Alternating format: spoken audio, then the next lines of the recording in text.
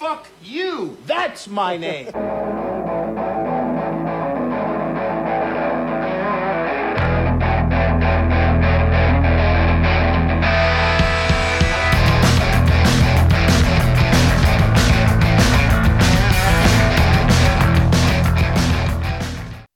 Hey, this is Sharks Across Hollywood, and I guess we're pre-gaming for Halloween like a whole month in advance right now, because we're doing The Craft this week, and then next week we'll be doing Clerks, and then the week after that, Dinner in America, so it's a horror movie and 2 comedies, and then that'll lead us right into Halloween. This movie does take place in the 90s, and it came out in the 90s. Very much so. And it's a very, very 90s movie. This movie is so fucking 90s. It's shameless. I'm watching it, and fucking everything about this movie is the 90s. Robin Tunney, is it Tunney or Tunney? I never know how to pronounce her name. I say Tunney. I just assume that's what it is. I don't think I've ever heard it before. Okay, well, her character's house is like just exactly that style that was huge in the fucking late 90s. My mom bought a house right at that time with her boyfriend, and it was like trying to be her house from this movie. She secretly watched this movie, even though I'm very sure that she was not on board with this. Even though this movie came out a year after she bought the house. Oh, well, she was there when they were filming it. That's what it was.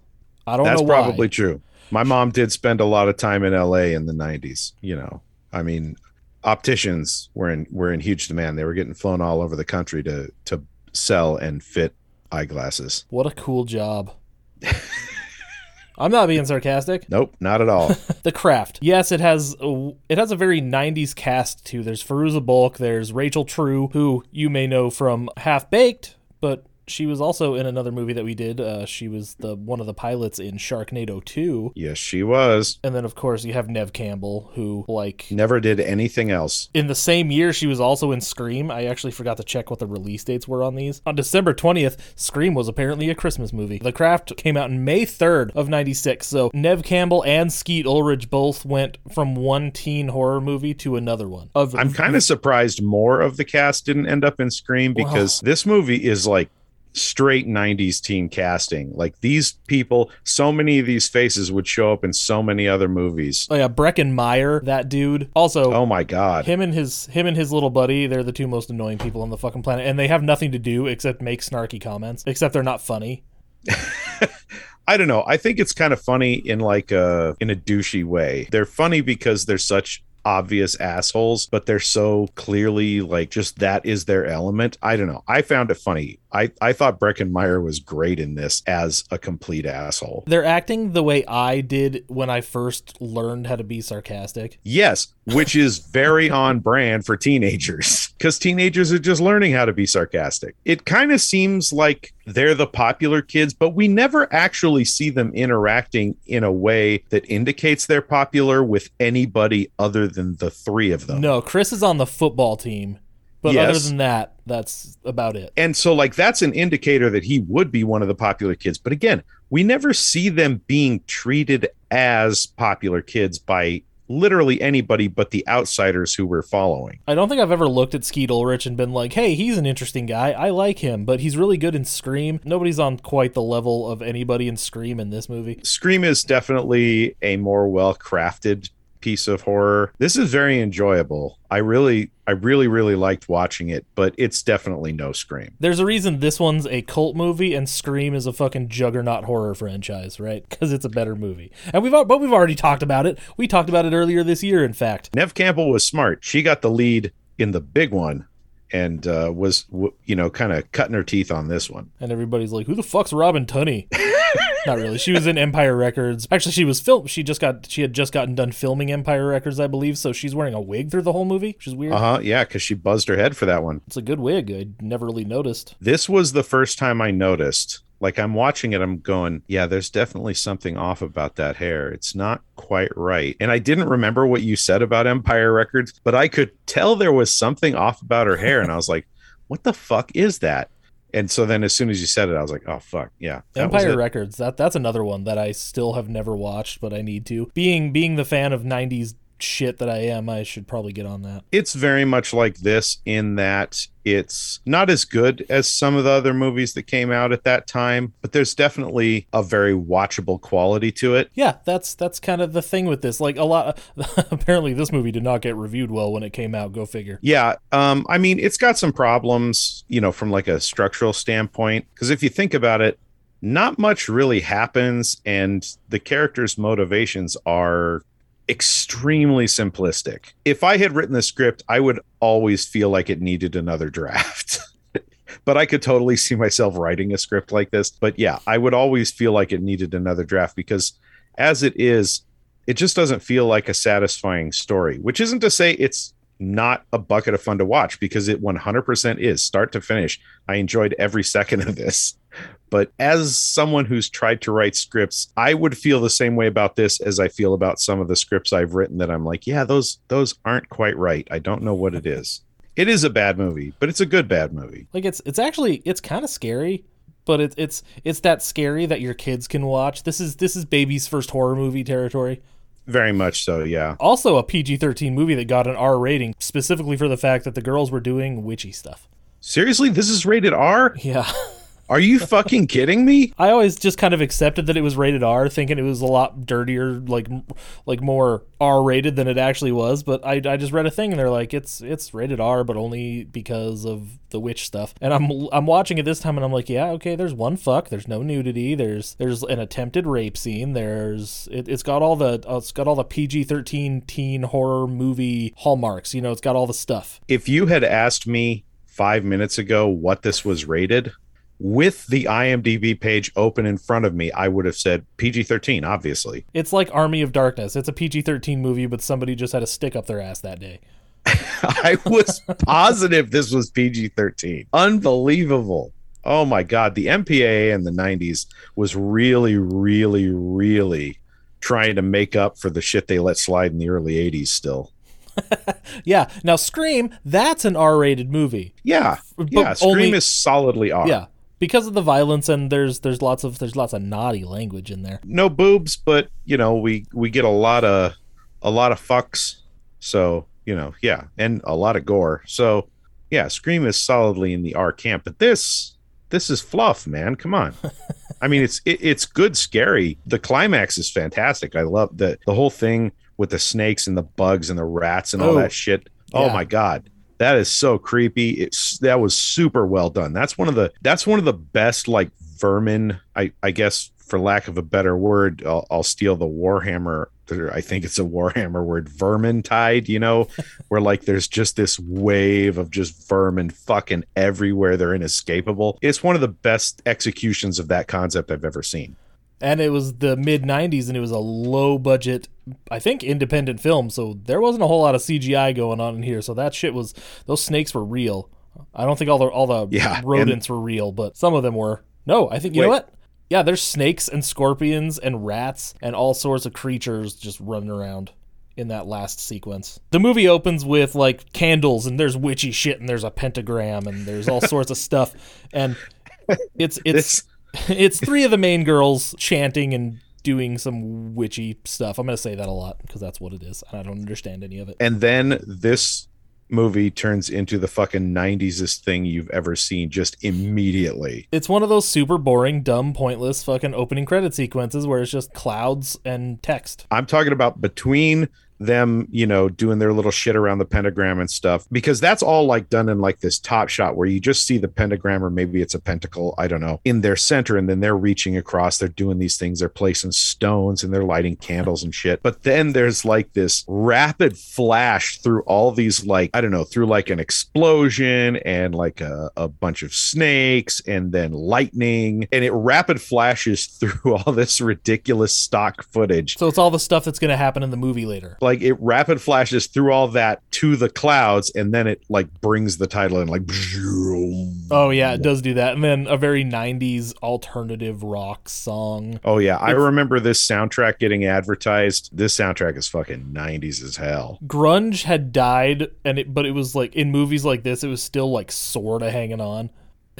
A little bit. It's that post-grunge Bush sounding shit. Yeah, exactly. And it was moving into like all the like Kurt had died, and then Billy Joe from Green Day had taken his place. There's a joke in a documentary about punk rock that Billy Joe killed grunge, and he kind of did. a little bit. And Eddie Vedder and Chris Cornell had gotten together and done Temple of the Dog, and then all the music sort of took this turn where it became way more poppy for a minute, mainly because it was record companies trying to capitalize on the alternative label, and suddenly MTV is flooded with all these ridiculous but they don't want manufactured grunge bands. They don't want it too edgy, because Kurt had that guy had just killed himself, so we need to exactly. We need to tone it down. Like, we need to keep the edge just sharp enough. Also, they were definitely aiming this at the teenage crowd, not at, by which I mean like the young teenage crowd. I'm going to watch this PG-13 movie even though my parents won't let me crowd. So basically like 10 years old to about 14 years old. This is another one of those movies that my sister brought home that I never actually watched until I was older. I just remember her renting it. And I want to be clear, I'm not trying to shit on this movie. I, again, really enjoyed this. It sounds in my own head like I'm trying to shit on it, but I'm genuinely not. This is another movie like Power Rangers, the movie, where I like it a lot, so I feel like I'm justified to make fun of it. I have no problem making fun of it. I just don't want the audience to misunderstand me, the audience, like anybody's fucking listening. You hear that? All you people listening, he just called you nobody. What are you going to do about it? You know what you're going to do? You're going to give us $1. That would prove you exist. Yes. After that, Patreon.com/Sharks Across Hollywood. So Robin Tunney, who is playing a character named Sarah, she's on a plane. Ooh. She's moving to LA with her dad, and I think her stepmom doesn't actually do anything. You just get the sense that it's not her actual mom, but she's really not into her. But she doesn't do anything. She has like maybe a word or two to say, but I don't think she actually says anything either. Yeah, this is one of those underwritten relationships where I think I hate to say a more competent storyteller, but a more competent storyteller would have maybe tried to get another 20 in this movie so we could get so we could have some interaction beyond just like the absolute stripped down to its minimum level that we get between these characters. Yeah, you only actually see her like maybe twice. Twice might be a stretch. Well, no, okay. We see her on the plane. We see her get out of the cab. We see her walk into the house and say, damask curtains would work great in here. Oh, that's right. I'm pretty sure that's it. That's it. That's the line. And then she's mentioned later when the dad drops her off at school, and he's like, well, whatever her name is, she'll pick you up. And she's like, I'll walk. Good relationship. Needless to say, the relationship is a tad fraught. As they're moving all their shit in, like, Sarah's kind of looking at the stuff that apparently, I don't know, maybe she's got to bring it upstairs or something, but there's like a dude standing at her door, because the door's like wide open because they're moving shit in, and he just goes, hey. He's like, hey, you want this? It's like trying to foist his snake on her. An actual snake, by the way, not his penis. Yes, it is it's an actual snake. Oh, by the way, that reminds me, when they're driving up to the house, did you see that giant fucking boa crawling down that tree? Wait, at the beginning of the movie? Where the fuck in America are they? I guess maybe Louisiana or Florida. But yeah, there's this giant fucking boa, or probably a python, actually climbing on this tree as they're pulling up to the house. Well, they're supposed to be in like LA, but maybe it's Sarah having one of her things where she says sometimes she dreams about snakes, but when she wakes up they're still there. Oh yeah, I guess I forgot about that. Yeah, that's a fair point. Okay, you know what? I'll give it to him. Or they just had it that day and they're like, let's put it in the fucking tree. That's what I was thinking. I was like, the director just wanted to set a tone here, but it makes no goddamn sense. This is California. I don't think they have wild pythons just rolling around in the trees. I'm going to say probably not. But, Florida, I would buy it. Yeah, there's some weird shit in Tennessee and like all down south and stuff. But this guy, freaks her out. Sarah's screaming. She's like, oh my God, what the fuck? And she's like, Dad, come save me. Dad comes down. He's like, you weird dude, get the fuck out of here. It's the only thing her dad does in the movie too, aside from drive her to school. Now it's the first day of school. Well, the first day for Sarah. I don't know about for anybody else. Yeah, Dad's like, you don't have to go. She's like, fucking just fuck off, Dad. I'm not hanging out in the house with you and that fucking bitch all day.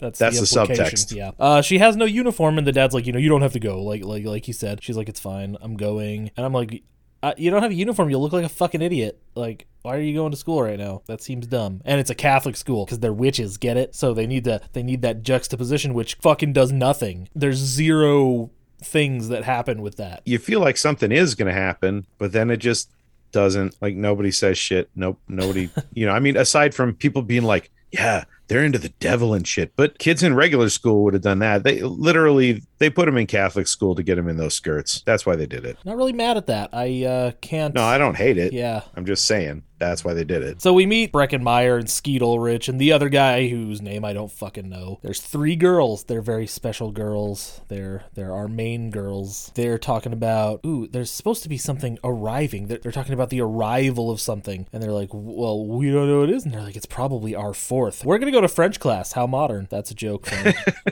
from Sing Street Sing episode. Street. Breckenmeyer is being a douche again. That's his whole fucking job. He's like saying French words, and I don't speak French, so I don't know what the fuck anybody's saying right now. I actually got about 20%. So Bonnie, who is Nev Campbell's character, and she's got scars on her arms and her back and shit, and that's... So she's walking around in this gigantic fucking coat, which looks really hot for LA. Well, she needs to cover herself up because she feels self-conscious, so she's willing to be a little warm, which, with the fucking assholes in that school, I totally get it. That's fair. These guys kind of go out of their way to make sure on day one that Sarah is immediately acquainted with the kind of assholes that they are. Except in this scene, Sarah's kind of spacing out already, and who wouldn't be when it's just like the teacher and that douche talking. And she's like playing with her pencil, and then she starts she lets it go, and then it's standing up by itself, and then it's like spinning around on the table or whatever. And Bonnie, she sees it, and she's watching, and then I said she has a little mini orgasm because she like gasps. It's kind of hot, not gonna lie, because Nev Campbell is so fucking cute. Like, she has that perfect innocent girl thing going on. That is 100%. This movie had to be like at least part of the reason she got cast in Scream, because like she has that perfect little baby face. I'm going to agree with you on that. She has Final Girl written all over her, and she also has nothing to do in this movie. Pretty much, it's kind of a bummer how her and Rachel True both just kind of. I mean, I understand that it's their role to just be Nancy's minions, but like, I don't know. I feel like they deserved better than that, both of them. Yeah, neither of them, and we'll get to some of the stuff that should have happened. Probably this is just a day at school. We get to science class, chemistry, fucking biology, whatever. There's sciencey stuff happening in the Catholic school. Ooh, I bet that's fucking interesting. I did like that pencil or the effect with the pencil, though. Oh, it was kind of cool. Yeah. I mean, it's obviously a really simple effect to do. You just have the thing going through the desk to make it turn and everything, but it looked really good. They did a good job with it. We get a little bit more of them in their science class. Sarah walks in, the 3 girls are sitting there, and she needs to find like lab partners or a lab group or whatever, and Sarah immediately is just drawn to them for some reason. She walks past several tables full of people to specifically ask these 3 girls, hey, can I be in your group? And Nancy's like, fuck no. She doesn't say fuck no. She just gives her a fuck you gaze, and she's really good at it, by the way. That's her face. That's just kind of what she looks like. You can tell Fairuza Balk kind of grew up a weirdo, so she like really connected with this character well. You kind of can see what's going to happen the second Sarah and Nancy first like fucking lay eyes on each other. She looks at Sarah as a tool to be used to the end she needs her for, but she does not like her at all. There are a couple moments where they're like, oh, hey, we're cool, we're friends now, and then you're like, okay, maybe it's not going to go in that direction. And it's like, nope, we're not friends. This is a utilitarian relationship. That scene's pretty quick, and her 2 friends, Nancy's 2 friends, are like Bonnie and Rochelle. They're both like, why are you being such a bitch? Like, we need her. She's like, we don't need shit. She doesn't really say that. It's a PG-13 movie. You got to kind of keep that stuff to a minimum. We cut to lunch, and then Chris ends up talking to Sarah. He just walks right up to her and says, hey, baby, you want to, like, fuck later? Not in so many words, but basically. He basically pretends to apologize for his dumb friends in French class being all weird. And he's doing that because they're playing the good cop, bad cop thing. He's like, hey, they're douchebags, they're my friends, but like, I'm not like them. I'm mature and sophisticated, so you can fuck me. This dude's way worse because he's shit, what's the word I'm looking for? Rapey? No, not just that. He's definitely that, but he's calculating. The other guys are too dumb, or at least they come off as too dumb to calculate. He's calculating. Yeah, those other 2 guys are virgins for sure. And 100%. Especially Breckenmeyer with his, oh yeah, buku laid. Like, fuck you, dude. Lies. I haven't even seen a pussy. This is before the internet took off, so he literally hasn't even seen a pussy. It was hard. He could have if he stole his mom's credit card. That's assuming they even had a computer. Most homes didn't at that point.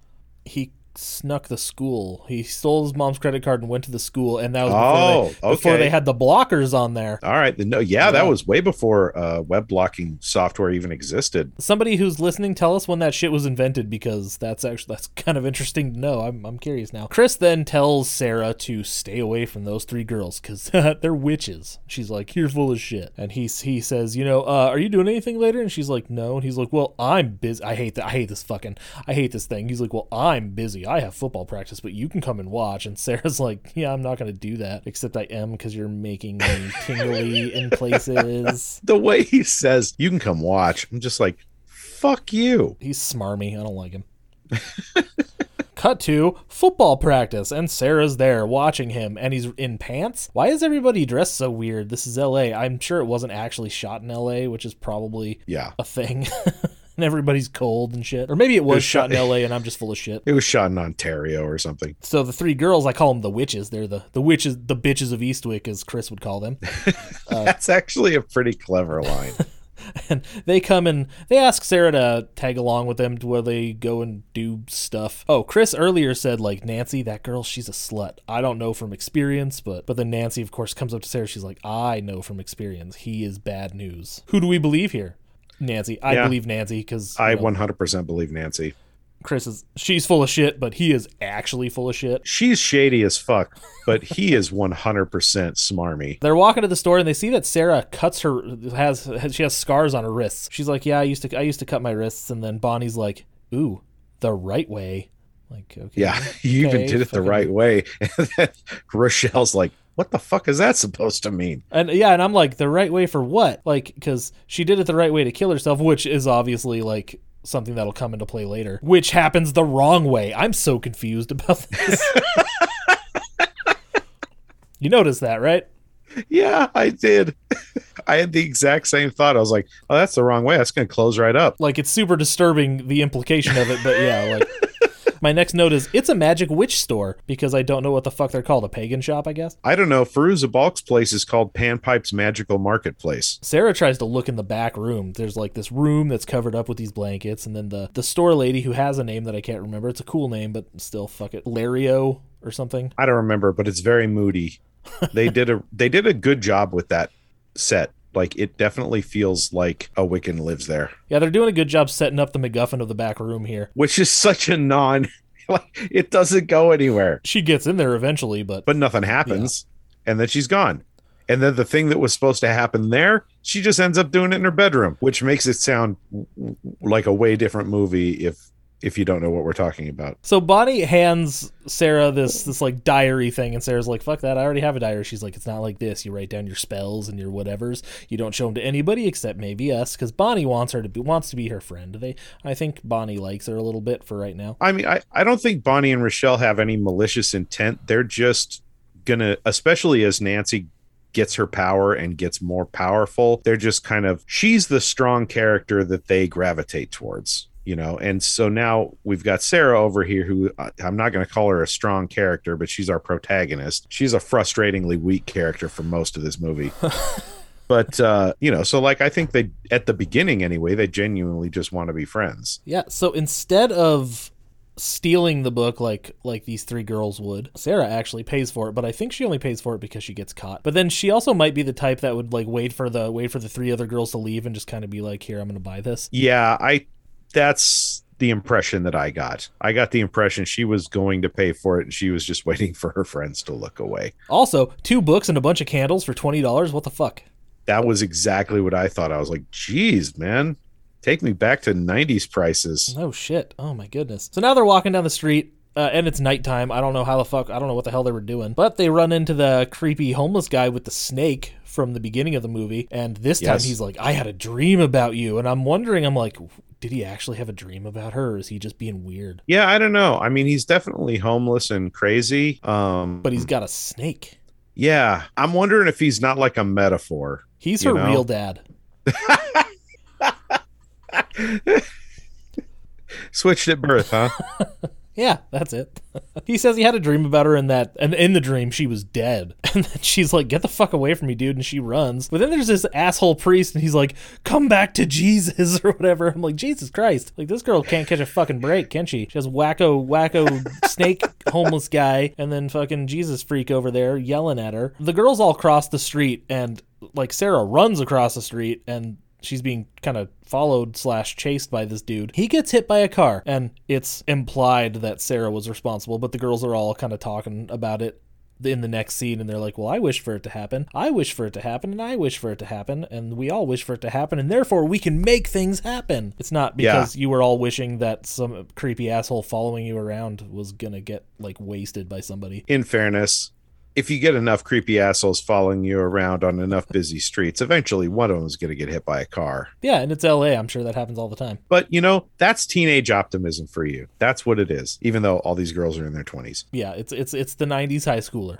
They're all 20-ish, at least. So we hear about Manon, who is not a god. If God and the devil were playing football, Manon would be the stadium that they played on. That has one of those fantastic lines that you come across every once in a while. And Nancy is all about it. Like, Fairuza Balk is all in on this thing. Oh yeah. Oh no, she is sold. Nev Campbell has this line that is one of those fantastic ironic statements where she's like, he's not God. Man invented God. Manon is older than that. I'm like, okay. Like, what does that mean exactly? Yeah. You know what? I'm 100% fine with this universe creating its gods and stuff like that. I don't have a problem with that. But are you saying, yeah, man invented God, but this one is 100% legit? This one I happen to believe in, totally legit. Yeah, that's like, what every religion is like. I remember one time I had a year where I spent a lot of time listening to the local college radio station because they had some weird and interesting things on there. And there was this one, I can't remember what they called it, but it was basically like the pagan hour, right? Where this pair of people who were into paganism and witchcraft and stuff would talk. And it was a lot of venting of frustrations, which I totally understand. And they have this conversation that culminated in one of the funniest moments I've ever had for me. Like, I think I've laughed harder maybe 6 times in my life. They're going on about Zeus and Odin, and they're talking about all of these Greek and Norse gods and stuff, right? Like, they're talking about, yeah, like we should have a celebration for this person in this thing, right? And they're going on about this very seriously for about 5 minutes. And then the guy says, he says something about the Christian God, and then he goes, which is fictional, by the way. And I just fucking started shitting myself laughing in my car. Because he's just spent like 10 minutes going on about how these Greek gods and Norse gods and stuff, they're totally legit. Like, unironically, just like with conviction. So yeah, I love stuff like that. That shit cracks me up. We learn that Sarah may be a natural witch because she's like, after they all say, well, we thought it, so we made it happen. Has anything like that ever happened to you? And she's like, yeah, well, sometimes, when I want it to rain, a pipe will burst in my bedroom. Or what does she say when she wants to ignore somebody? She'll like go deaf for 3 days and she'll wish for it. Or whatever. No, she says, like, sometimes I'll wish everybody would just shut the hell up. Oh, yeah. And then I'll go deaf for 3 days. And Nancy is like, that's bullshit. But like in her Nancy way. It's very hard. Fairuza Balk has like the most interesting delivery. She has a way she delivers stuff, and it's kind of the same and everything, but it's interesting. I think she's really, really perfect in this. You're right. It is kind of the same in a lot of the different stuff she does, but she just happened to be playing the perfect character for her in this movie. Well, yeah, she has a thing, like, just in general. Yeah, very much so. But yeah, you're absolutely right. She's like, oh bullshit. Like, yeah. And she is jealous because I think she knows. I think she thinks it's true. God. Also, she like, oh no, this bitch. I like the idea of these two. Like, I really enjoy the idea of like this girl who like has made this her entire identity. She's just dedicated herself to this thing, like has obsessed with it in this attempt to cope with this horrible life she's got. And then you've got this girl who hasn't done shit and just has everything that this girl wants, and she's just fucking furious with jealousy over it. So I think that dynamic was set up really well. It's unfortunate that the script isn't as well written as that concept, but yeah, like that's a really fun idea to play with. It justifies that tension between them so well. I just wish Sarah was a more interesting character, because she really isn't that interesting. No, she does not have a lot going on, does she? No, Nancy's a way more interesting character. They ask if Sarah has ever tried invoking the spirit. I think Nancy asks her. Yeah, she introduces the idea. And Sarah says no. She's never tried that, and she's like, that's all bullshit. That's not real. That can't happen. And Nancy, like, about comes in her pants explaining what it is. Like, like, she is into it, dude. Yeah, she is chewing the shit out of the scenery, and it's fucking it's fun. It's fun. I like her a lot. Then Sarah just takes off. She's like, I'm getting freaked out. I'm gonna leave now. But it's a little too much. And I understand. Nancy's intensity would scare the shit out of me too at that age. Oh, dude, especially with this kind of stuff. One time I went into a pagan store, and it was at the peak of my Christian boy days. I was so fucking uncomfortable. I'm like, dude, we need to go. This is fucking weird, and I don't like it, and I don't feel good in here. Now I could go in there and fucking summon whatever demons I feel like, and I wouldn't give a shit. Yeah, because you're more confident in who you are at this point. At that point, you don't know who you are, and you're like, well, I've kind of latched onto this idea a little, and this completely challenges that, and I'm not ready for that kind of fucking challenge, dude, man. No, and it was my Christian girlfriend who made me go into this store, and she seemed fine with it. Why? I don't fucking remember. I think maybe we were, you know what? I think it was when we went to Texas too. The internet's a scary place. She wanted to go meet her friend in real life. A little bit, huh? That she met on Neopets. Do you remember Neopets? And I'm like, is this going to turn into a horror story? Unfortunately not. Okay. But I'm like, unfortunately. Yeah. But I told her, I'm like, I'm not going to let you do that alone. I will go with you, because that's fucking weird. Because this chick also had a husband and stuff. We were like 19, maybe 18, 19, somewhere in there. And she was married. And we get there, they're normal fucking dorks, right? They're into witchcraft and Dungeons and Dragons and shit. I made the joke a bunch. I'm like, we're gonna get murdered when we go there, right? He's going to have it. They're going to have axes, and they're going to chop us up. You know what they happen to have all over their walls? Swords and axes and shit. Fucking axes, of course. But they're into Dungeons and Dragons and medieval knights and shit. They even took us to medieval times, which was kind of awesome. But oh, seriously? Yeah. I've never been to medieval times. I gotta say, there's a part of me that wants to go, but the older I get, the more pathetic it becomes.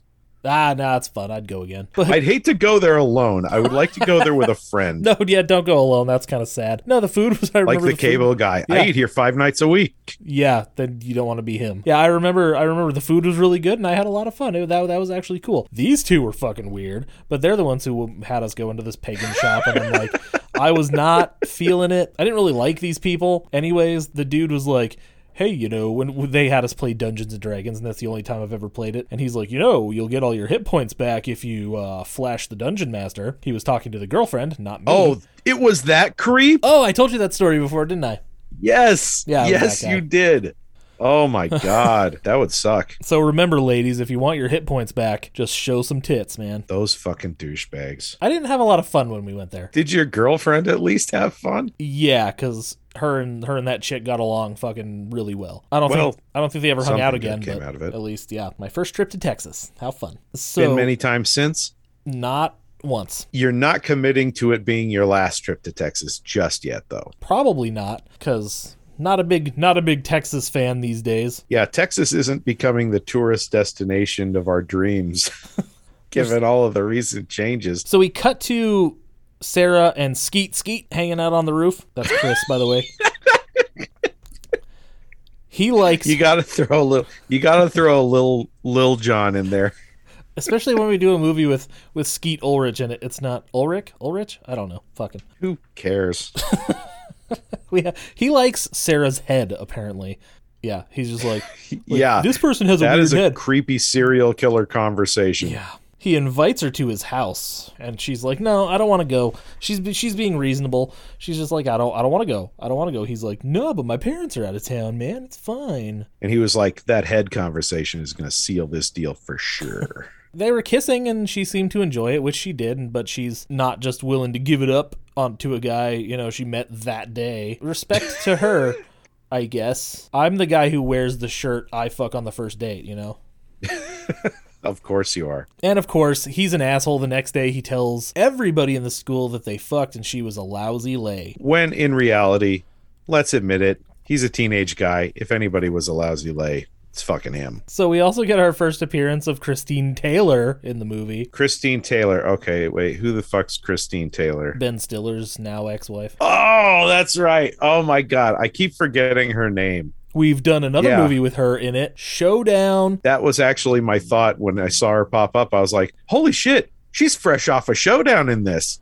Nah, it was 3 years ago. Really? That far back? Yeah. God damn. Sarah confronts Skeet in the hallway. Chris. His name is Chris, for fuck's sake. I'm sorry. And and his friends, of course, are being dumb. And she's like, dude, would you tell everybody that didn't happen? He's like, I don't want to see you anymore. Stop begging me. It's desperate and it's kind of depressing. I'm like, wow, what a jerk. And she says... And he says it really loud so that it sounds like she... because she's being very cool and being like, look, could I talk to you in private? And he's like, no, I won't fuck you again. God. Oh, what an asshole. In fairness, he plays it perfectly. Yes, he does. And then we get the PG-13 one fuck you, but this movie's not rated PG-13. It's rated R because they're doing witchy stuff. They could have gone so much harder on the language. Yeah, they wanted to make a PG-13 movie, and I don't blame them. You don't need, this movie doesn't need a million fucks and a bunch of tits to be good, But now that it's rated R, I want a million fucks and a bunch of tits. No, now it seems like a waste, right? So especially considering the fact that they were going after, the teeny bopper girl audience. It's like, yeah, that wouldn't have really flown, No. Rochelle is on the diving team. I guess, is that what you call it? The diving team? Yeah, they don't appear to be swimmers. They're just divers. I mean, obviously they swim, but yeah, they're just diving. But if she's on the diving team, why is she on the diving team if she has such a hard time diving? I don't think she actually has a hard time diving. I think Laura Lizzie, that's Christine. Laura Lizzie is Christine Taylor's name. I think she's just a bitch, distracts her all the time, and fucking gets the attention of the coach because she's a pretty white girl. Part of what you just said is absolutely unquestionably true. The other part I don't think is actually true because the coach is shocked when she nails the dive later in the movie when Laura Linney or whatever the fuck her name is, hair is falling out. Laura Lizzie. Yeah, and they're all distracted, but then the coach looks over and sees Rochelle dive and she nails it, and the coach is like, holy fuck. Yeah, it's not entirely clear, is it? Yeah, all I can wonder is if she's that bad at diving that the coach is impressed by one good dive, why is she even on the team? Why make high school that much harder on yourself? So I suck at running and I suck at catching and I'm okay at throwing, but running and catching are not my strong suits. So guess what I never went out for? The fucking football team. So we're in the locker room. This is one of those things that I'm like, people don't talk like this. Specifically, like what? Christine Taylor's character is super racist. She's like, oh look, there's like a pube in my brush. You know what it is? It's just one of Rochelle's nappy hairs. I'm like, Jesus Christ. Rochelle happens to be on the other side of the mirror, and she comes around and she's like, what? Why the fuck don't you like me? Why are you so mean to me? And she's like, okay, seriously, who talks like this? Christine Taylor looks right at Rochelle and goes, I don't like negroids. It's because they couldn't put the other N-word in there. I know, but again, who does that? The script probably had the other one, and Christine Taylor was like, I'm not fucking saying that. Apparently, yeah, the race angle was put in later after they cast Rachel True. It wasn't in the original script. They cast her and they're like, oh, hey, we need a thing. And it's good to shine some light on that. It's such low-hanging fruit. I don't know. It works in the 90s. I mean, it works, it's not like racism isn't still around, but racism in the 90s, ooh, yeah. But yeah, I don't know. It just it feels a little forced. Like this is one of those didn't want to write an actual nuanced rivalry between these two.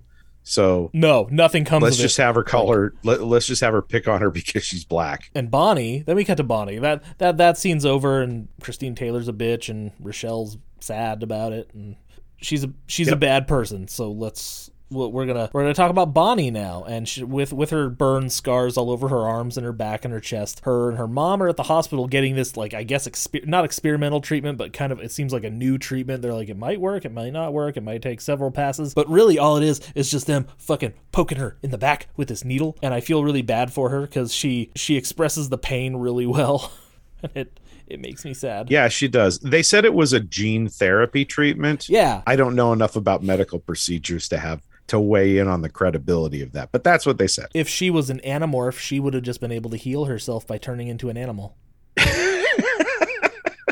Where's that script?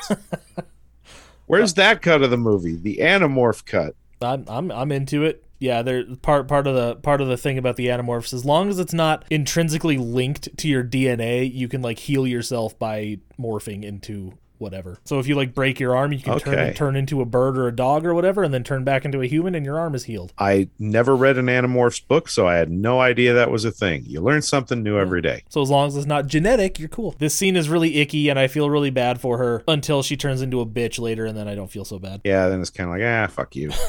So Sarah that night, or some night, I don't know, the time frame in here is not really, it jumps all over the place quite a bit. Sarah's sleeping and having a dream about like cutting her wrists and dropping a glass, I think with her blood in it. Like it's kind of gross and weird. I mean, it's a dream sequence, so it doesn't have to make sense. It gives you the idea that she's struggling with some shit. Yeah, just a little. And so is Nancy. We meet Nancy's mom, and her mom's drunk asshole husband, and I hate him a lot, and I'm glad for what happens to him later. This one is so fucking over the top.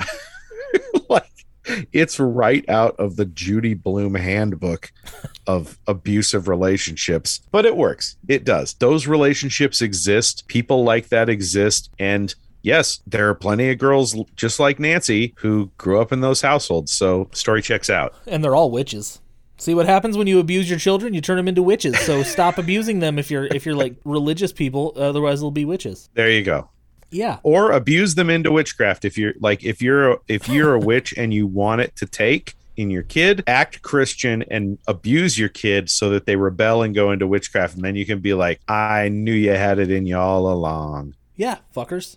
Anyways, all four of the girls go on what Nancy calls a little field trip. They take the bus and they're being edgy teenagers on the bus, and everybody's staring at them, and they get off the bus and the bus driver goes, watch out for those weirdos. And Nancy, of course, we are those weirdos, mister. Nah. Trailer moment. That's a trailer moment. The girls then are doing this ritual where each one girl will hold a knife up to another girl's throat and say some weird spell thing. Now, Nancy gets to do it to Sarah, and you're just waiting for her to just jam that thing into her throat.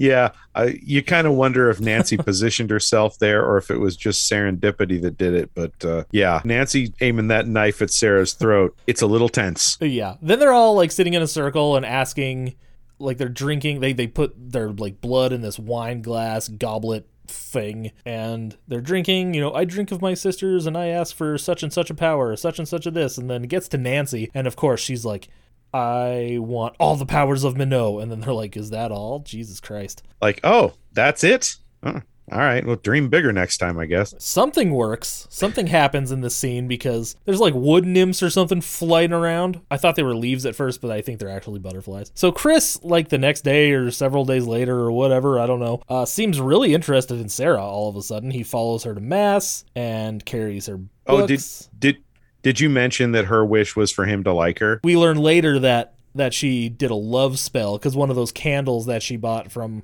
Lirio, the magic shop lady, was to make somebody fall in love with you. Well, she said specifically during the circle jerk thing, she was like, especially for Chris. And then she drops a photo of him in the center. So Chris is carrying Sarah's and Bonnie's books. They go to mass together, right? And Sarah's like, hey, would you carry these? And then she's like, oh, would you also carry Bonnie's? She's got a bad back and shit, so, And he's like, yeah, sure. He gets made fun of by his friends for simping, even though I don't think that term existed yet, but that's exactly what he's doing. But it's not really his fault. No, he's under a spell. It's out of Chris's hands at this point. But I'm kind of wondering, why is Sarah so fucking stupid? Why would she want this douche nozzle to fucking like her. I don't get it. Like, I guess she wanted to kind of humiliate him and make him like fall in love with her, so he's like fawning all over her, and she can be like, no thank you. It's because he's good looking. And all right, whatever you want to say about Skeet Ulrich, you can't deny in the 90s, for the 90s, he's a very good looking guy. I'd rather fuck Breckenmeyer. Yeah, but that's because you're a personality guy, and Breckenmeyer seems more fun. Maybe I'd rather fuck the homeless guy after he's dead. Oh, well, that's a completely different. You're not supposed to talk about those desires on the show, though, Andrew. We had this conversation. Oh, well, we're hanging out at Bonnie's house in her bedroom. Is this the most famous scene from the movie? Because it's either this or the we are the weirdos scene. It's one of those two. This is where they end up playing light as a feather, stiff as a board. Which doesn't even make sense, because that's not a real witchcraft ritual. Come on. But it's a game we all played as kids because we love Satan. I was like, are they going to bust out a Ouija board next and play Bloody Mary? Like, come the fuck on. I guess they're all kind of bros now. This is we're all hanging out after the light as a feather, stiff as a board, because they were having fun, and it was like them finally coming together as one, kind of doing this thing. And also, we should definitely mention that underneath Rachel True, you can definitely see that they CGI'd out whatever plank was underneath her, because her back and her clothes are like completely flat. Oh, for sure. You can 100% see the effect. Like, that's why I was impressed with the pencil effect, because it's a really great practical effect, and it looks 100% real, because it is, like they just had a pin, sticking up, holding that pencil up, but it looks really good. It does what it needs to do. This, though... any composited shots, you can see that Sam Raimi thing, where like there's the degradation between the one layer and then the other layer of the shot, and they use CGI so that there's less degradation than in the Sam Raimi version, but yeah, it's very obvious. Yeah, there's another shot later where the same thing kind of happens, and it looks really weird. Yeah, you can see that cut out. Oh, are you talking about the scene with the hair? Yep. Because that one, I'm like, ooh, that HR. Yep, that is exactly. Every time I watch that one, I'm like, God, mostly everything looks like okay. Like, I'll even forgive the light as a feather thing, because I like the shot and the circling. Yeah. The shot's really cool, but that fucking hair thing. No, it's fine because it's a well done version of that shot. Like, it's obviously an effect, but it's a good looking effect. It's not perfect because, like you said, they completely forgot that clothes don't stay flat as a board when you lift somebody up in the air. But okay, hey, we can forgive that because it looks pretty good. They did a good job.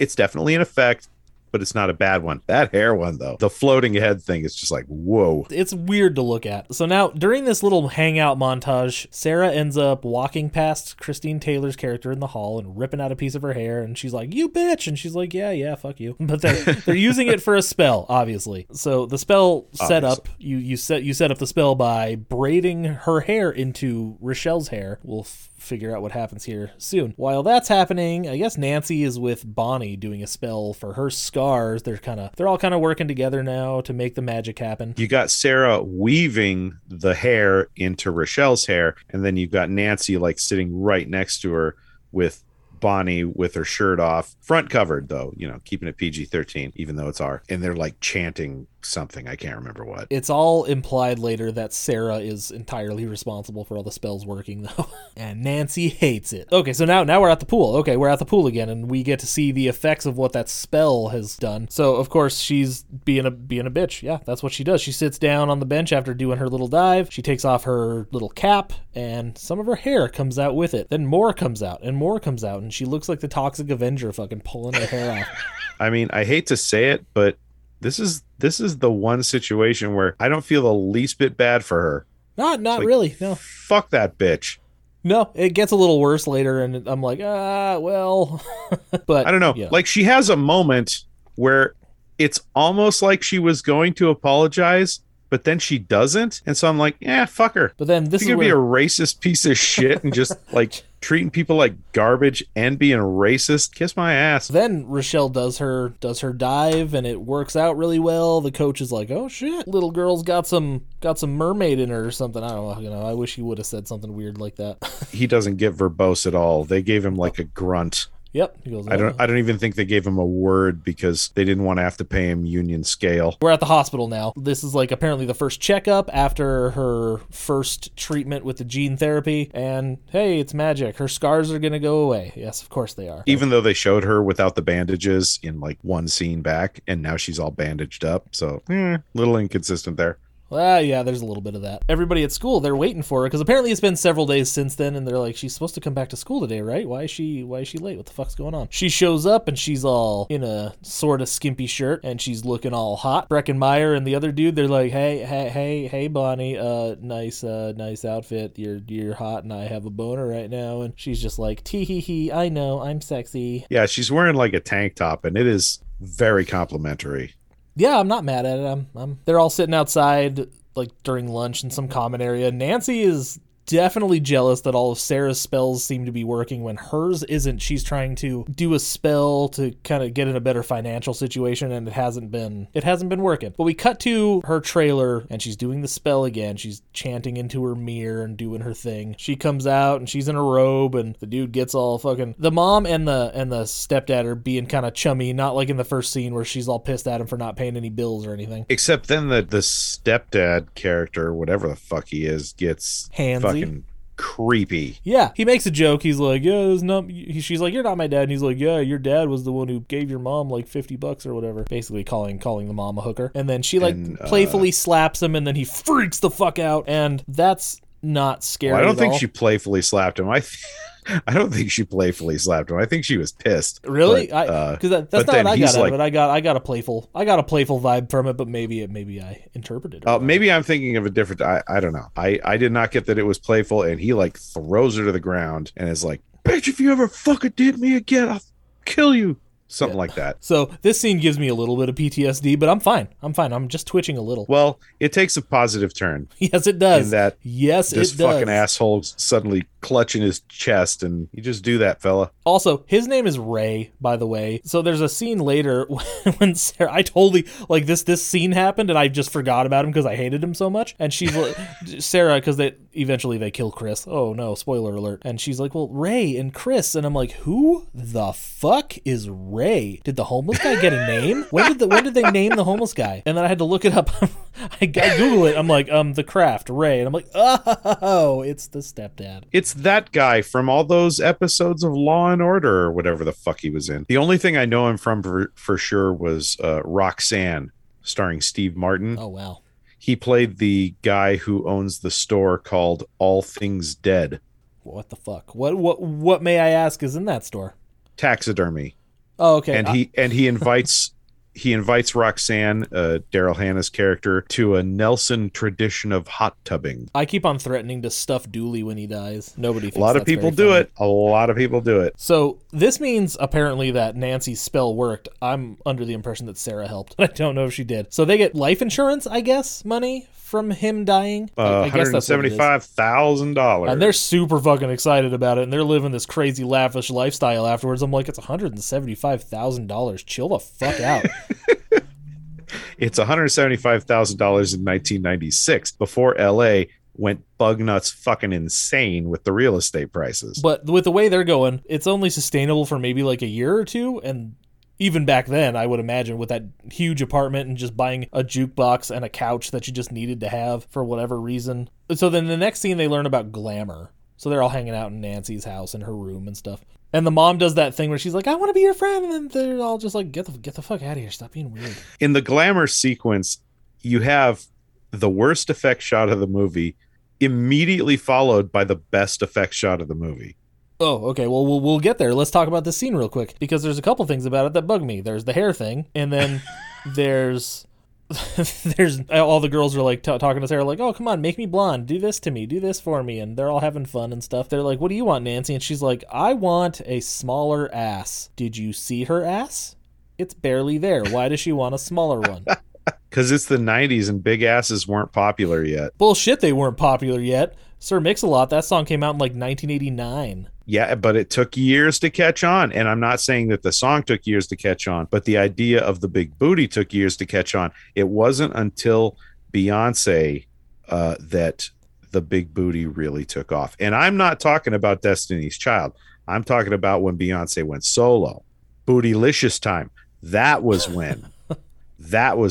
Well, all I'm saying is big that booties took off. she is wrong. She can keep her ass just the way it is. Oh, I completely agree with you. But, that was the 90s. In the next scene, Skeet is outside Sarah's window. No radio, though.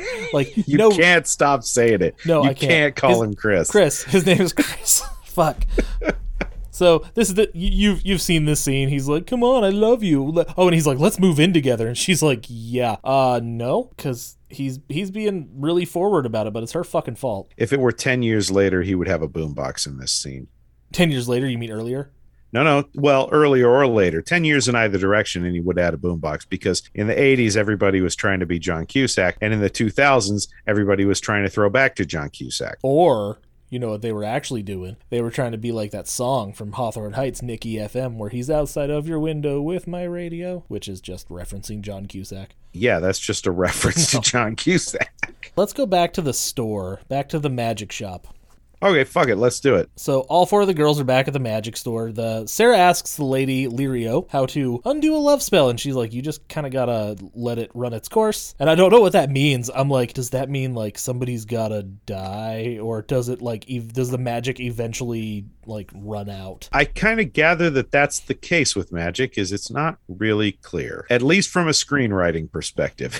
In fairness, they did have an actual Wiccan magic advisor for the movie. That's where they got the everything comes back to you ×3, even though there's two characters that don't get shit. Like, nothing comes back to them. Well, I think it's because they heeded the warning, But they were assholes. They did shit to people. Oh, yeah, but that shit, like, in fairness, what they did to that one girl, the Ben Stiller's ex-wife, nobody was like, justice for her. No, but they broke their own fucking movie rules. It's true. Minor infraction. Nancy finds a Harry Potter book because it she opens it up and it moves, but it has incantations to invoke the spirit, and that's going to become very important. She's like, "I just want to buy the book," and she's like, $25. I'm like, that's more like it. One book for $25, not two books and a bunch of candles for $20. Yeah, that book today, $120. Nancy looks at her and goes, "How about that? I have money." And then we get some more post-grunge alternative music as the girls walk onto the beach. And each one has like an animal of some kind. Nancy has a snake, a clownfish, not a goldfish, like a butterfly. I think Rochelle has the fish because she's the diver. Yep. And Bonnie has the butterfly because she wants to transform. And Sarah has a bluebird because she's the opposite of Nancy. I don't know exactly what that's about. Yeah, I don't know. So Nancy's a snake because she's the villain. And it represents like stuff. Because I want to make fun of Sarah, Robin Tunney's delivery here in a second. So they're going around, they're standing in, they're calling the corners. I call upon such and such north, south, east, west. So when they get to Sarah, she does this thing. She just delivers this line really weird. She's like, "I call upon the watchtowers of the whatever and something about the earth." She's north. North, okay. But she says one word and really long. She's like, "Earth." And it's really weird, like she's in some kind of trance, even though she's not supposed to be in one yet, I don't think. And then, obviously it works. The animals all explode or whatever, and Nancy gets struck by lightning. Then they just wake up, and then they wake up the next morning, and holy shit, Nancy's walking on water. She's Jesus. God, I bet that scene fucking went over so well with so many people back in the day. There were plenty of people, but honestly, the people who it was really going to piss off never made it that far into the movie. No, it's just funny. They didn't get past the opening credits, those people. And Nancy's crazy is really starting to fucking kick into high gear here. Oh yeah, because she's dialing it up to 11. The next thing we see, like they hear like sirens and people over like off screen, and they look over and then they run over there and there's just all these dead sharks, beached sharks lined up, and she's like, "Oh my god, these are so beautiful. These are my gifts. I'm your daughter now." I love her delivery here because it's so crazy. She like has the perfect crazy thing going on. Just in general. This is in real life too. Yeah, this is where it really becomes her movie, because I gotta say, Sarah just becomes even more boring at this point. Like, Now I give so much less of a shit about Sarah. I'm like, why aren't we following Nancy from here on out? Like, come on, that's the performance I want to see more of. Because you need a fucking hero. I know, but she's such a fucking boring hero, and I'm not blaming Robin Tunney for it or anything. It's the script. It's the script. Yeah, they're in Nancy's fucking convertible, this fancy bright red fucking convertible. They're driving down the street. Sarah is now trying to ground these bitches in some kind of reality. She's like, Bonnie, you used to be the sweetest person I know. Now you're just a narcissistic bitch. Rochelle, she doesn't say shit to Rochelle. She just says, Nancy, you're fucking paranoid that I'm trying to like steal your friends and shit. She's like, oh, I'm not paranoid. She's like, you are paranoid. And they just kind of argue for a minute. And then Rochelle gets completely left out of the conversation. Again, it's because everyone's on Rochelle's side at this point. Like, nobody's feeling sorry for that bitch. I'm sorry. No one is. You're a racist and you're a shitty person. Like, fuck you. Yeah. I'm cool with whatever Rochelle wants to do on that. This is the point at which Sarah is supposed to become the sympathetic character. This is the point at which we're supposed to side with her because we see the dark path that Nancy's going down. But Fairuza Balk is just giving such a magnetic performance, and Robin Tunney has nothing to fucking work with here from a scripting standpoint. Again, I'm not blaming her. I'm blaming the writer, who is also the director, by the way. Her arguments are utterly uncompelling. Even though I agree with what she's saying, it's like, who fucking cares? It's way more fun to follow these guys. The only thing that actually happens to Rochelle is this. In the next scene, we're back at the pool in the locker room, and Laura Lizzie is just in the shower crying because her hair is just fucking falling out, all of it now. And Rochelle like backs up. Now she really looks like the Toxic Avenger. yes, she does. But now Rochelle backs up because she's like, oh shit, I feel kind of bad for doing this. Like, you can tell that she feels kind of shitty. But the only thing that happens to her, the only fucking thing, is that her reflection gets all wonky for a second and then she walks away. Nothing comes back on her at all. Yeah, I mean, she's threatened with it later, but it's just a threat. But it's a glamour, yeah. Yeah, in fairness, though, well, no, because what Sarah does is she says, by the rule of 3 times 3 or something like that, let them see, like, so I think the idea is she wants them to see what the consequences of their actions are going to be if they don't drop it now. Chris is losing his grip. I wrote down he called Nancy, but he didn't call Nancy. He called Sarah. I had Nancy on the brain, I guess. He called Sarah to ask her out again, and he's being creepy about it now. Just like, it's getting weird. It's getting even weirder now. She says yes for some fucking reason. Yeah, the thing with Chris at this point, like, because he's definitely a jerk off at the beginning, and like I said, calculating, so way more dangerous than his jerk off buddies. But like at this point, even Sarah says it's all hollow. Like, it's just, he's like a puppet just going through the actions. And Skeet Ulrich, in fairness, I mean, I could blame bad acting on this, but then if you watch him in Scream, he's really great. So I don't think it's bad acting. I think it is him really portraying the fact that he's not even thinking about what he does and says anymore. Like, he's just a passenger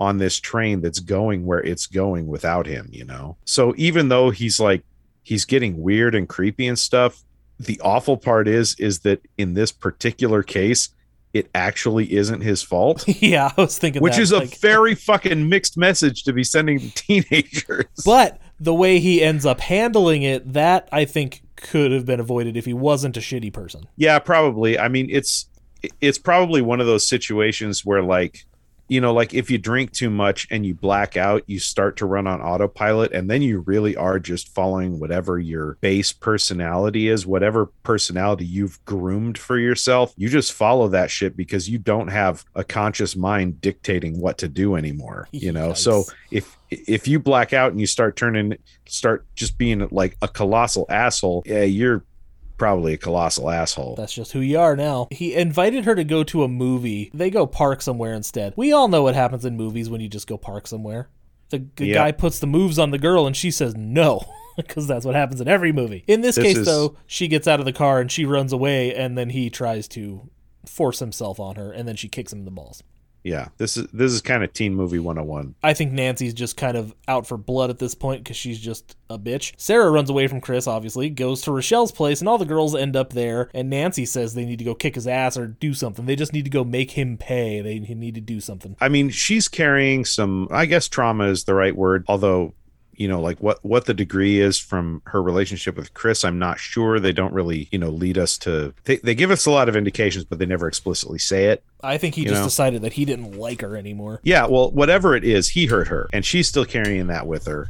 And now she's basically, I think, got an excuse to take her newfound powers and get a little payback out of it. Yeah, and there just so happens to be a party tonight. Chris sees her, and she just gives him the finger. She's not the like middle finger. She was like, so, the come hither finger. And he's like, hey, is Sarah upstairs? And she doesn't say a word. She just keeps on giving him the thing, and he just follows her upstairs like a fucking dumbass. This is his fault now. Granted, I think he assumes that Sarah's up there, so he's just like lovesick puppying his way up the fucking stairs. He's also hammered. And he's drunk as fuck, yeah. So they get up into the room, and Nancy starts like forcing herself on him, and he's like, no, dude, no. But then she does some magic shit. He's too drunk to notice that she changed from Nancy to Sarah, because he doesn't go, hey, you're a witch, until she turns back into Nancy. Which is kind of fucked up. I said earlier that we got the worst effect shot of the movie. This is the worst effect shot of the movie, where Nancy covers her face and pulls her hands back over her face and transforms into Sarah, and it is the worst floating head effect. Like, the jawline does not come out at the right place. It's all wrong. The other three girls show up at the party to go make sure Nancy's not going to do anything crazy. This is where Christine Taylor shows up in a terrible wig because all of her hair fell out. To Rochelle, she's just like, she's being really nice to her. She doesn't apologize. You're right. Yeah. It's like, for a moment, you think, oh, is she going to apologize? Have seen the error of her ways. And this is the moment where we actually think maybe Rochelle is going too far with it. Nope. She's just like, hi. And then it's like, all right, well, after some shit that you did and said, you owe her an apology at the bare minimum. Like, that is bare minimum human decency, and she doesn't even give her that. So yeah, I'm still like, yeah, sorry, fuck you. We get another PG-13 like heavy petting makeout session because Chris thinks he's making out with Sarah. There's definitely some dry humping going on, but that's as far as it goes. Yep. So the girls come in the door, and then they're like, what the fuck? And Chris looks over, and then he looks back, and Sarah is not Sarah anymore. She is Nancy. And he's like, you're a witch. He's standing up, and she's like, you're a dick. Why do you fucking do this? You're not going to do this to anybody else. And he's like, dude, I'm sorry. And it wasn't genuine at all, so I don't really give a shit. She's like floating towards him on her tippy toes. That's a great sequence. Like, Nancy cracking into full insanity mode is just like, I like this sequence a lot. Yeah, she's gone now. She's totally gone, and she starts wiggling her, shaking her head back and forth, going, he's sorry. Ah. This scene always scared me because it's actually kind of terrifying. That shot of her on her toes just floating across the room towards, it's fucking great. I love it. And then she lets out this, I think she's just a big scream, right? And she fucking, the window opens and Chris falls out, and we get a nice PG-13 death POV. No impact here. This wasn't supposed to be an R-rated movie. So Sarah is obviously distraught the next day. Her dad tries to comfort her a little bit. She's like, get the fuck out of here, man. Everything I touch turns to shit is what she tells him. And I'm like, that's really sad, man. So Sarah decides she's going to do a binding spell on Nancy, and that's where she like has a picture of her. And she wraps up. She just wants to keep her from doing harm. And it's really good that she covers all the bases, harm against other people and harm against yourself. So she doesn't want her to get hurt, but she doesn't want her to hurt other people. Because she's a good person. Sarah has more dreams. This time the other girls all fly into her room and try to kill her. That's over pretty quick. We're back at school, and Sarah is not handling life well at this point. She goes into the bathroom and she's like fucking crying and kind of freaking out. The other girls can now magically open the door. They can read her mind, and Nancy's like, why do you want to leave the circle? She's like, I don't. And she's like, yeah, you're thinking it right now. Oh, and also, don't try any more spells on me. They're powerful enough to where they don't need a fourth anymore, so we should just kill you, because that's what they did in the old days, right? There's a lot of veiled threats getting thrown around. Yeah, just a little bit. And a few not so veiled ones. Bonnie's the last one to leave the bathroom. She's like, oh, I hope you're sleeping well. It's like, no, one of them says, I hope you're sleeping well, or whatever. And she's like, how have you been sleeping? And with the cutest face, but she's just evil. And then we cut to Sarah at the magic store to talk to Lirio. She's like, these bitches are off their fucking rockers. I need some help. Lirio goes,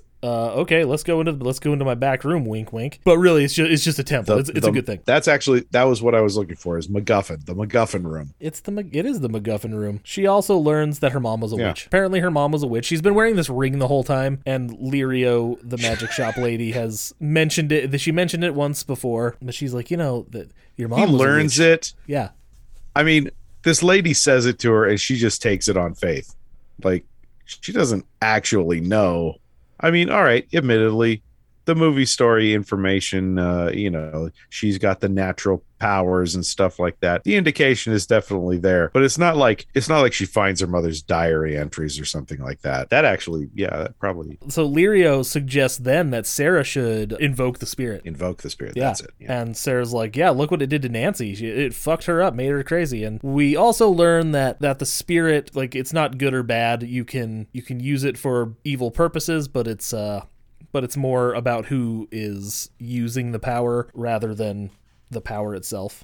Yeah, the idea is that it's completely neutral. It's all up to the person using it. They start doing the ritual, but apparently these girls are glamoring the shit out of this place too. I would imagine that this very powerful witch lady would have some like protections against that kind of shit. You'd think that, but because the front of the store blows up, but it doesn't actually blow up. No, it then immediately goes right back to the way it was before. So that doesn't interrupted. Stop Sarah from running the fuck out of there. No, it doesn't. So yeah, Sarah then goes home to an empty house. Nancy calls her on the phone and tells her that both of her parents are dead, her stepmom and her dad. They're dead, and that she should watch the report on the TV about how he flew to San Francisco, or from San Francisco to LA, and they crashed in the plane. But of course, that's just a glamour. Of course. I just wrote glamour on that note. With a U. Yeah, it's British. pretty obvious. Ooh, getting all fancy on me. Then there's some snaky shadows as she's running outside. But then there's real snakes and all sorts of other critters running around the whole fucking house. And it's really gross and icky, and they're all real. Ugh. And this is one of the best sequences of the entire movie. It's not the trailer sizzle moment, but as far as filmmaking goes, this is, aside from performances, because again, Fairuza Balk does give some amazing performance moments. But as far as filmmaking, like the art of being a filmmaker, not necessarily the actor, this is probably the strongest moment of the movie for me anyway. Well, yeah, and apparently Robin Tunney was a good fucking sport. The only thing she didn't want to do was have the rodents dropped on her. Yeah, I could totally tell that they had a double in that scene, in that one shot, because like the shoulders are all different and everything. Yeah, that was a fake Shemp moment. Yeah, as Sam Raimi and Bruce Campbell refer to it. It was pretty obvious too, but that's okay. Sarah ends up like in the shower, and then Nancy's there, and she tells her that she should just kill herself. Nancy goes, like, does something really weird and like childlike. She like flips on the shower and then runs away, and like the shower doesn't do anything. It's just a shower. Nancy's just kind of vamping it up now. She's just running high and hot, and I love it. Like, that was probably a Fairuza Balk improv, and they're just like, fuck it, we don't have time to reshoot that, let's just keep it. It was good. There's subtext to it, like, or at least I feel like there are layers to it. Like, you got like the old Wizard of Oz, water kills the witch. Oh yeah, well, she was Dorothy. Yeah, so I don't know. I felt like it was a really good move. Sarah runs downstairs. She sees all the other three girls. They're all there.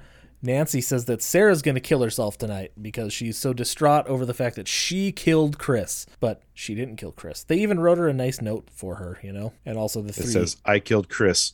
Sorry."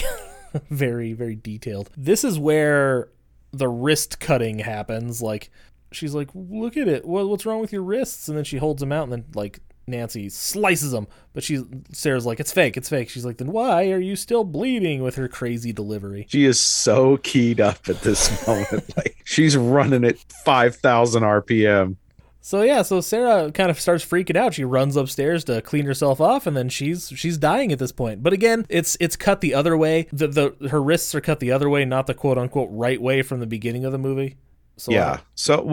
At this point she decides to, she's like, all right, got to go for broke because I'm dying now. Yep. So she just lies down and decides to invoke the spirit now. She's inspired by her mother. She sees a picture of her mother. At first she like lays on the floor, and I think she's just like ready to give up and die. Then she sees the picture of her mom, and then she starts doing the spirit thing. And then the picture of her mom starts moving and looking at her. But it's like, like in an approving, supportive way, not Yes. in a creepy way. Yeah. So Nancy's obviously not the one doing it. So then Nancy, she tells the other two, she's like, what the fuck's taking her so long? Is she dead yet? Why don't you two get the fuck up the stairs and go check on her? And they're like, no, this has gone like way too far. And then Nancy, of course, is like, I'm going to fucking stab you to death if you don't go upstairs.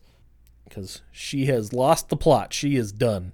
And this is where we get our comeuppance moment. Yeah. Threatened comeuppance moment. Yeah. All it is the two girls seeing themselves in the mirror. Bonnie's all scarred, like on her face and everything now, and then Rochelle's hair is falling out. But it's just a glamour. Even worse, because remember, it comes back 3 times. So Bonnie's scars are way worse. Yes. And Rochelle's hair loss is way worse. They're not okay with that. They run out of the house. They're like, sorry, Nancy, we're going to go now. Because they're really good friends. They don't even pause. They just shoot out the door. Nancy's like, what the fuck, guys? And they're just like, bye. So Sarah heals, and then Nancy comes upstairs. Yeah, you get to see that not so great healing effect, but it's all right. It's like the board, the light is a feather, stiff as a board effect. It's fine.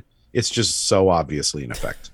Now Sarah can like morph into a mirror and shit. She's like inside the mirror. Nancy's looking at it. Nancy sees herself, but fucking she walks away, and then Sarah comes out of the mirror. It's pretty creepy. And she tells Nancy that Mano says that she's in trouble for abusing his gift, basically. She's like, you're in deep shit. And now we get the battle that honestly I've been wanting the entire runtime of this movie. I'm like, let's get to the good stuff. Now we're at the good stuff. I don't hate anything leading up to this except for that one effect, but this is the part that is just fun. This is just pure fun. So Nancy's fingers like turn into snakes before they actually start fighting. Sarah's fucking with her now. Her fingers turn into snakes. She's got cockroaches all over her body, but it's just a glamour, of course. But she's just trying to scare her, crawling out of her mouth and shit. Oh, it's pretty gross. Good. And then Nancy's pretending. I think she's actually scared. She's like, I know I'm a little crazy. Just please go easy on me. I'm scared. Nancy is about to leave and give up, but Sarah tries the binding spell again. This pisses off Nancy so fucking much because Nancy was about to leave. Nancy goes low pan on her. She really wants to be able to hurt people, but she's not even using witch powers anymore. She's just trying to stab her now. She got that freaky knife that they used in the ritual earlier. Oh yeah, Nancy's now knife. Carrying it around all the time. So and now she just goes after her. Yeah, I guess there's a little witchy stuff. She does like push her up against the wall with like magic-y flying stuff. That thing that she they have like the Inception gravity thing happens, and so they're it's a pretty awesome fight. So they're up against the wall, and then a big fucking thing comes and like crushes Sarah. I think it's like a dresser or something, and then one of those big 90s dressers that's made that came from like Pier 1 imports or some shit. Did it just disappear, or did they move it? No, she like moves it out of the way after it quote unquote crushes Sarah. Nancy just kind of shoves it aside, and then there's Sarah. Oh, and there's like all this garbage and shit that fell down on top of them too, and Sarah has disappeared beneath it. This is probably my least favorite part of the entire movie right here, because it's so anticlimactic. Nancy's digging through all the shit, and then she ends up finding Sarah's clothes, and I'm like, exactly how it's gonna happen. Sarah like inflates or reappears, and then in that 90s morphing in. It's that morphing effect is what it is. They're leaning heavy on it at the end there. No, you know what it is? The fact that she doesn't do anything magical. She just like poofs into existence and kicks fucking Nancy. I'm like, fuck off. She kicks her into a mirror. Like Nancy goes fucking flying. Those were those grasshopper kicks that you were talking about that Kamen Rider should have used. Yeah, exactly. Oh, I'm still pissed off about that. The mirror breaks, and Sarah gets to finish the binding spell to make sure that Nancy doesn't hurt anybody or herself. And that's kind of done. Nancy doesn't. No, the next day, I don't know. Again, it seems like it's probably not the next day. It's several days from now. Rochelle and Bonnie come to kind of apologize to Sarah. I think they're trying to like keep Sarah around because they know she like has magic that she can use and use it for them because they're still bitches. I think they don't want Sarah to fucking or carry out the threat she made in that glamour. Yeah. Definitely that too. They ask like, do you still have powers? And Sarah's like, does Sarah say no? I don't think she says anything. I think they kind of ramble a little bit. Then they're like, maybe we should just fuck off. She's like, oh, I bet she doesn't have any powers anyways. And then as they're walking, pretty sure it's Sarah, summons some lightning, knocks down a tree branch right in front of them. And she's like, guys, maybe you should get the fuck out of here. She's actually become an interesting character now.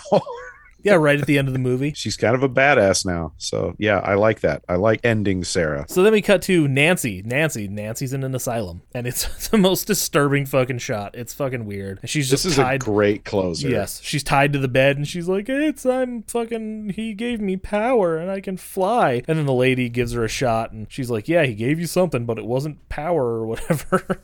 Like, what she has this great natural reaction where she's like ranting, and then she's like, ow, ow, ow, ow. Like, and it's the cut between what she's rambling about and the ow is so real. It is. I'm wondering, did she was probably like, just stab me in the butt with a real needle. Maybe she's method like that. I don't know. So, but suffice to say, it devolves into the nurse walks out, and then she's just kind of there like, he gave me power, huh? I can fly. I'm flying. And she's like way over the rainbow with the crazy at this point, and it's such a great ending for me. Watching it this time made me really want to watch the sequel, because I know they're never going to find someone who's as perfect in the role as Fairuza Balk was as Nancy. Like, they're never going to find that kind of dream casting choice again. I mean, maybe they will, but the odds have to be slim to none, because, and I know I'm a fanboy, you know,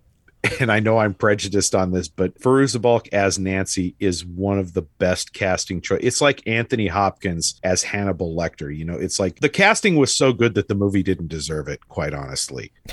But okay, so they're never going to come across that again. But what they could do is they could do the script right and make Sarah an interesting protagonist. And you could have a strong villain. Comparatively, you could still have a strong villain. It's obviously never going to reach those heights, but if you compensated with a strong protagonist, you could end up with an even better movie than this. It was a good effort for the most part.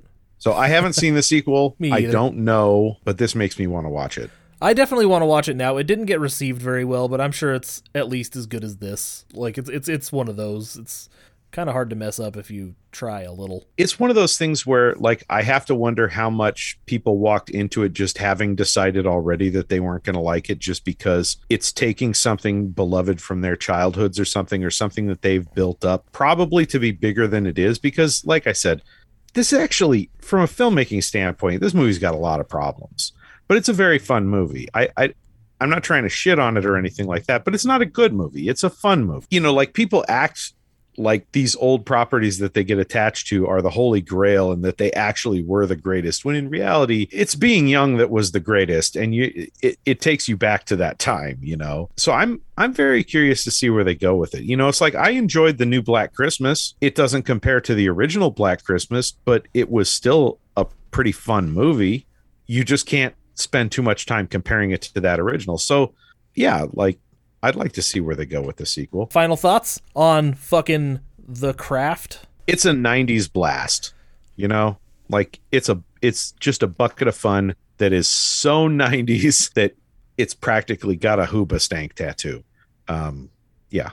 Hoobastank was the late 90s, though, so, I mean, I guess this is... We're coming up on the late 90s. It was 96. That's Anyways. Mostly what I think of when I think of the 90s, is I think of the late 90s. I don't really think of the early 90s as the 90s, because the early 90s was basically the late 80s. My final thoughts. It's a good movie. Go watch it. Well, you know, good in the fun way. It's a cult classic for a reason. It's a nice double feature with Scream. Watch this one first and then close the night with Scream. Yes. It's yes. The two would... Don't do that in reverse order. No, don't do that at all. I mean, unless this is your favorite 90s horror movie. Yeah, but if that's the case, then you already know.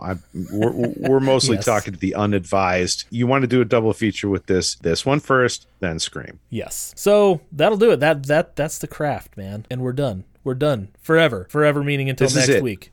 This is the final episode for this week. If you want to hear us talk about more shit, or, you know, post occasionally on some things, you can follow us on everything at the Shark Pod. Oh, and this one, if you actually want to hear us talk about more shit, but, you know, pay for it because it's way more special, you can come to our Patreon and listen to us talk about all the Friday the 13th movies and a bunch of fucking Asylum mockbusters, where some of them are good, some of them are bad, but they're all worse than what they're fucking copying.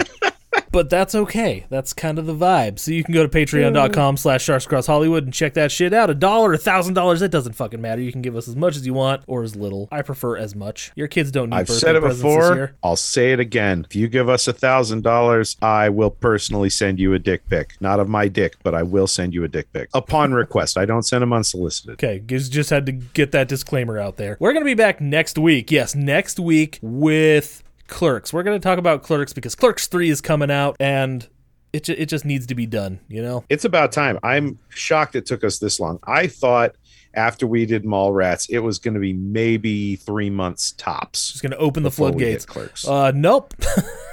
We're going to hit Clerks. I was so wrong. Now. We're going to hit Clerks now. And then it's going to be the last Kevin Smith movie until fucking next year. I don't know. So yeah, come back next week, listen to us talk about Clerks and probably lots of Star Wars because we're going to, you know, because Kevin Smith likes to talk about Star Wars and hockey and black and white movies in general. So come back next week and listen to us talk about Clerks. But until then, stay jawsome.